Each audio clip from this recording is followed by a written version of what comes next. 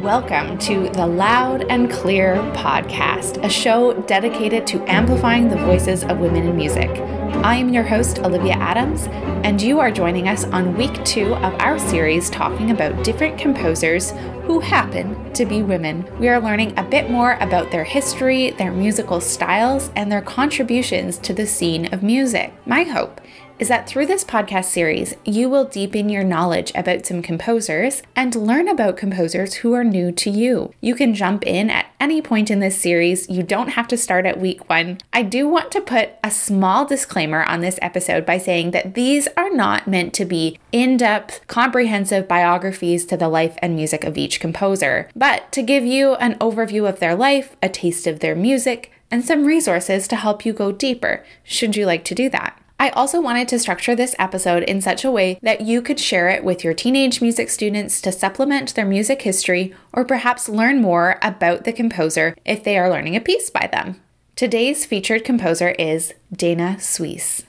Dana Suesse was an American musician, composer, and lyricist or librettist, and influential in the Tin Pan Alley vaudeville scene in the 1930s. I was first introduced to the music of Dana Suesse when attending a recital in my undergraduate degree in 2018. Pianist Sarah Davis Buechner performed Suesse's set titled The Cocktail Suite, which had different movements named after famous cocktails. It was a dazzling set, and I was in love with the beautiful textures and harmonies. It was its own unique hybrid of jazz and classical piano music, and I loved it. And thus, I set out to learn more about this brilliant composer. Most of the research on Suesse that I've read is written by Sarah Davis Buechner, who edited and wrote the foreword to the collection of Suesse's piano music, published through Dover, and I will have that linked below. In addition, I also want to thank the research of Pamela Rose, who did a whole section on women in blues, and you can check out her channel on the show links below. Other information that I found on Dana Suesse was often pulled from previous recordings of her interviews, her show conversations, and some previous recordings of her work.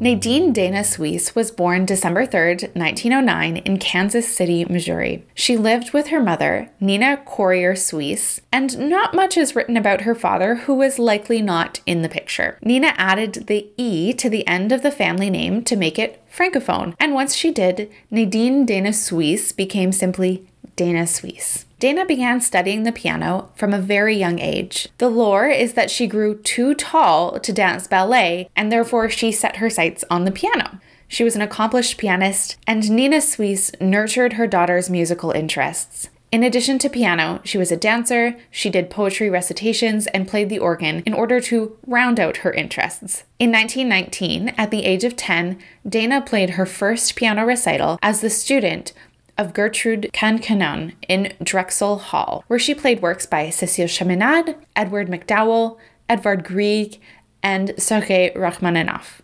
If there was any guess as to whether or not this young pianist was a phenomenon, the papers described her recital as crashing and hypnotic, with a certain dash and brilliancy. Dana was a prodigy, and her musical talents were fostered and put on display at any opportunity. Reflecting back on her childhood, Suesse remarked, "There is only one thing worse than being an only child, and that is being an only child that is also a child prodigy. Your peers consider you some kind of freak and hate you when their mothers goad them to practice the piano." In 1923, at the age of 14, Suesse was featured on a radio station as Missouri's youngest composer and played her own compositions for the listening audience. Nina Suesse exposed Dana to the vaudeville show world, as well as numerous plays and shows touring the Midwest. It was not long before Dana was also playing in these vaudeville shows. Her party trick was asking the audience for a theme and then improvising on that theme. Pamela Rose wrote that she was a, quote, regular vaudeville Mozart, end quote. It is noted that she spent little of her life doing what we would consider normal childhood things, like playing with other children. Much of her time was spent in solitude, composing and practicing or touring. She was, however, extremely involved in her high school arts programs, writing her own plays, performing Shakespeare, and designing props for sets. In 1926, after Dana graduated high school, her and her mother left Kansas City so that Dana could pursue the arts in a large larger cultural center, heading first to Chicago and then to Philadelphia, and finally settling in New York City. The two of them used Dana's vaudeville funds to help support their new life in New York. They lived in Greenwich Village, and while in New York, she studied piano with Alexander Soloty, one of the pupils of Franz Liszt and Sergei Rachmaninoff. She also studied composition with Reuben Goldmark, whose students were also Aaron Copland and George Gershwin.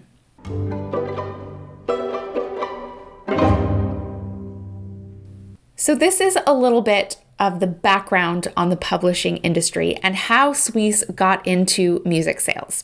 When Dana and her mother were making their way to New York, they had stopped into Chicago to meet Boguslawski, who taught at the Chicago Musical College, who then introduced Dana to Herbert Witherspoon, a vocal instructor, and it was Herbert who introduced Dana to Schirmer Music Company, a connection that would become very influential in Dana's later years, becoming a published composer. I've heard it said that you're only 3 people away from anyone in the world. I've also heard it said that a lot of success depends on luck. It is right place, right time, and happy circumstance that connect people. That couldn't be more true for the career of Dana Suisse. While yes, she had the talent and the skill and the education, what escalated her career were the people that she met along the way.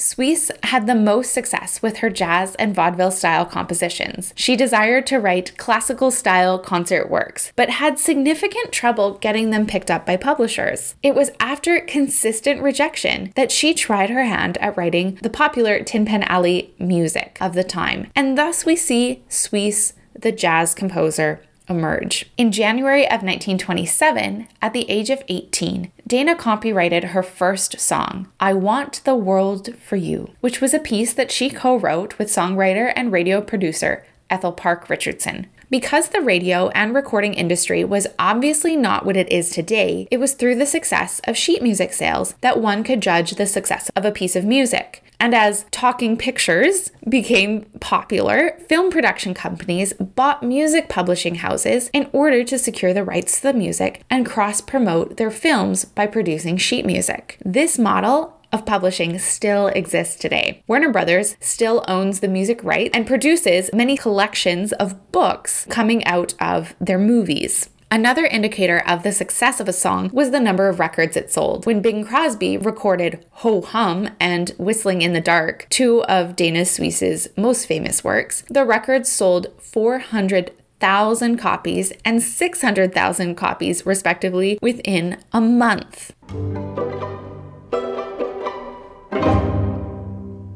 So a little side note, you heard me reference the phrase Tin Pan Alley, and you may be wondering, what is that? Well, I'm so glad you asked. Tin Pan Alley was a genre of music that was popular in New York City. Carolyn J. Cooper writes that the genre took its name from the byname of a street on which the industry was based, being on 28th Street between 5th Avenue and Broadway in the early 20th century, around Broadway and 32nd Street in the 1920s, and ultimately on Broadway between 42nd and 50th Streets. The phrase tin pan referred to the sound of pianos furiously pounded by the so-called song pluggers who demonstrated tunes to publishers. Tin Pan Alley comprised the commercial music of songwriters of ballads, dance music, and vaudeville, and its name eventually became synonymous with American popular music in general. When these genres first became prominent, the most profitable commercial product of Tin Pan Alley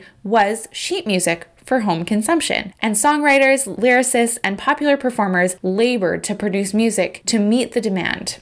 Okay, back to where we left off.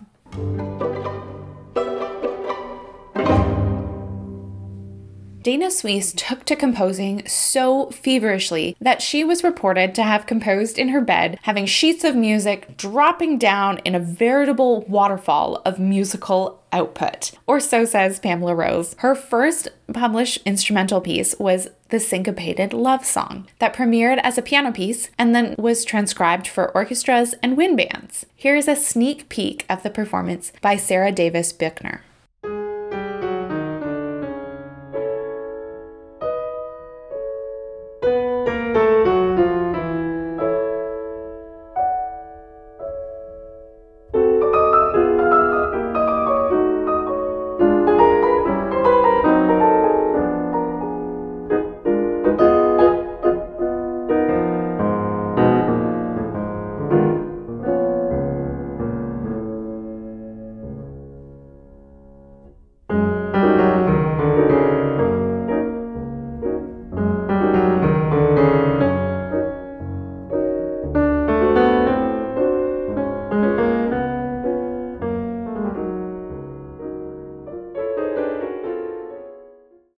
In that brief clip you just heard, you can sense the improvisatory style that Suisse wrote in. Her music sounds like the introduction you might hear accompany a jazz singer or an instrument, but everything, in this case, is notated. The piece was recorded by Nathaniel Shilkret a year after being written, and Leo Robin then added words, and it rose to fame as the song Have You Forgotten? That same year, at age 20, Dana Suisse wrote some of her most famous songs and pieces, such as Whistling in the Dark with Alan Baretz, Ho Hum with Edward Heyman, and her Jazz Nocturne for piano, which had lyrics added to it by Edward Heyman and became My Silent Love, one of her most famous songs. You could find Dana Suisse writing for Broadway shows and cabaret. One of her more famous songs was The Night is Young and You're So Beautiful. This clip that I'm about to play for you is sung by Saideh Rajabzadeh. Let's have a listen.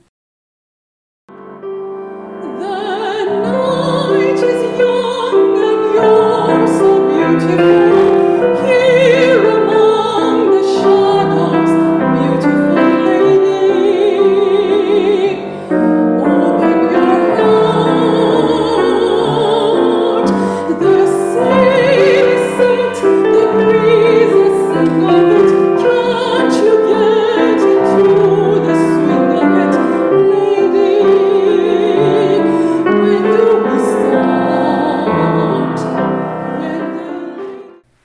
Dana Suisse rose to the top of the musical leaderboard in her early 20s. In 1933, her and her songwriting collaborator, Edward Heyman, were asked to appear in a film series for Paramount about the New York music scene. Here is a clip of the two of them collaborating together on that set. First, we're going to do Ho Hum for you. Ho hum, spring is here now. Ho hum, skies are very clear now. Ho hum, love is near now for you and me. Ho hum, lazy weather. Ho hum, feeling like a feather. Ho hum, we're together, and so ho hum. Dana Suisse recalled that while filming, they had her remove her glasses and put on false eyelashes. Because of this, she had trouble seeing and even walked into a mirror trying to find the sound stage to record at. During the same filming session, the producers asked Dana and Edward to perform My Darling. It was a song that Edward had written, but Dana had never played it. So she did what she did best, and she improvised. This was the first and last time that the two appeared on screen together, but to commemorate that memory, the two of them wrote the song You Oughta Be in Pictures, that became an anthem of sorts in Hollywood, being played in numerous Warner Brother films and cartoons. While the Great Depression continued to affect the world, Dana was a part of the group that took it upon themselves to entertain the world, and entertain she did. She continued to write hit after hit for singers such as Billy Rose, Bing Crosby, Edward Heyman. Her music was used in Paramount productions, and her Jazz Nocturne was even the title piece in the 1931 ballet titled Jazz Nocturne. And in 1932, Dana performed Jazz Nocturne with the Capitol Theatre Symphony Orchestra. Her song My Silent Love was even included in the well-known 1954 film Sabrina. In 1932, Dana was sent to Chicago to play some of her music for Paul Whiteman, a musician specializing in cross-genre music, who programmed the premiere of George Gershwin's Rhapsody in Blue. Dana writes, My publisher, Larry Spire, said, We're going to send you to Chicago to play something for Paul Whiteman. He's giving his Carnegie Hall concert soon. So I locked myself in my apartment and wouldn't see anybody for 10 days. I wrote the concerto in 3 rhythms. It has 3 different styles blending together. First, there's the foxtrot. Basically, it's a sonata. Then there is the blues style. Basically, an adagio. Finally, there is a jazz, or the Italian fugue. You can imagine how I rushed to get through it in 10 days, and it takes 20 minutes or so to play. So that excerpt is giving me a little bit of Handel's Messiah vibes, in which he wrote it in something like 24 days, and it became his title work. This was not unlike what Dana Suisse did. And she wrote her concerto in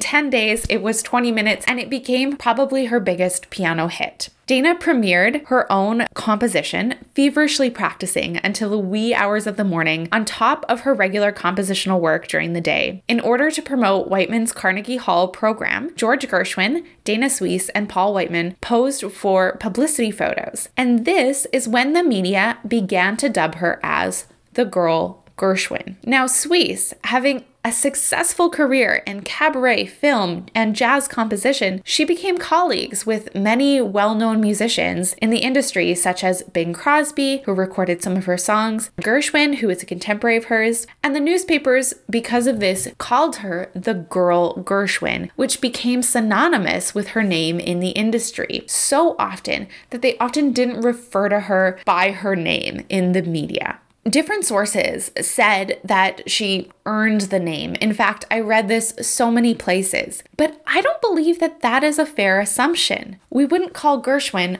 the boy Dana Suisse, but as so often happens to famous women, they become associated with that of a man's career. Suisse was a financially independent, successful career woman in the industry, and this was no small feat, especially in the mid-1900s. She sometimes lamented that she wasn't taken seriously as a composer because she desperately wanted to be known for her classical style. But in order to make a living, she found that writing popular music and participating in the Tin Pan Alley and Broadway or vaudeville scenes was the most financially lucrative for her career.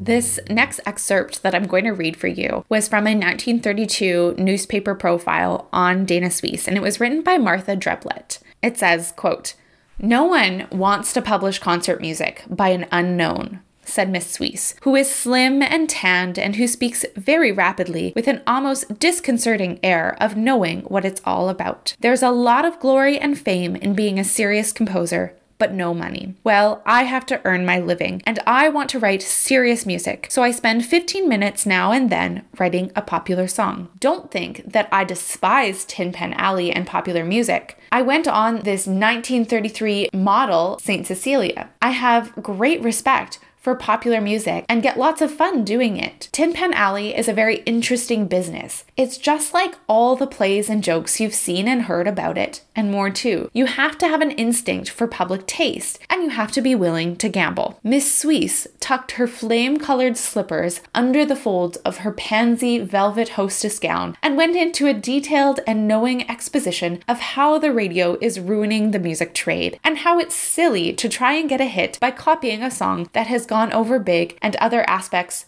of the music trade.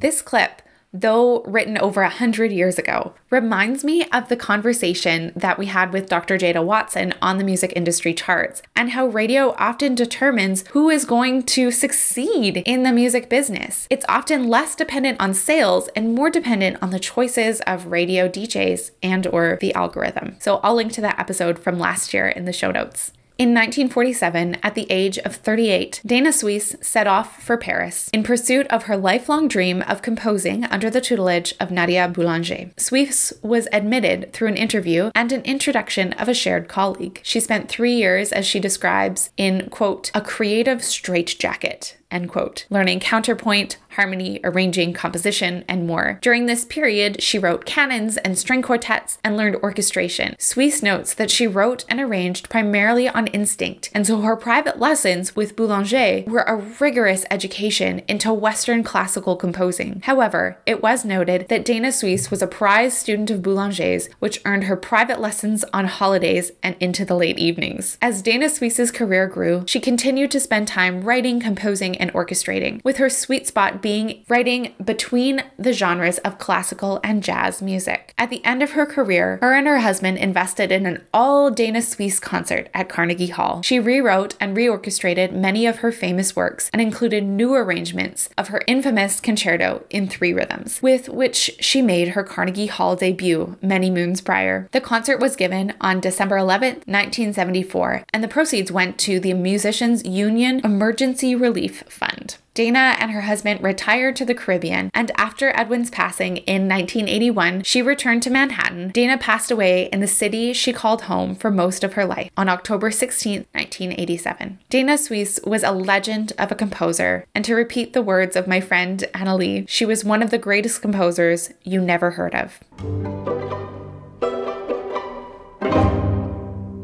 Don't forget, if you would like to support this podcast, one of the best things you can do is hit the like and subscribe buttons so that the podcast episodes download straight to your devices. 5-star ratings and written reviews really help our show get in front of new audiences. The subscriptions and ratings really matter to us and the sustainability of our show. And plus, it's free. Thanks so much for listening in. I hope you enjoyed this new style of episode. As always, you can find me at oamusicstudios.ca and OA Music Studios on socials. I'll see you back here next week. I really hope you enjoyed learning about the composer Dana Suesse and are encouraged to listen to more of her music. To close, here is the refrain from This Changing World. This changing world.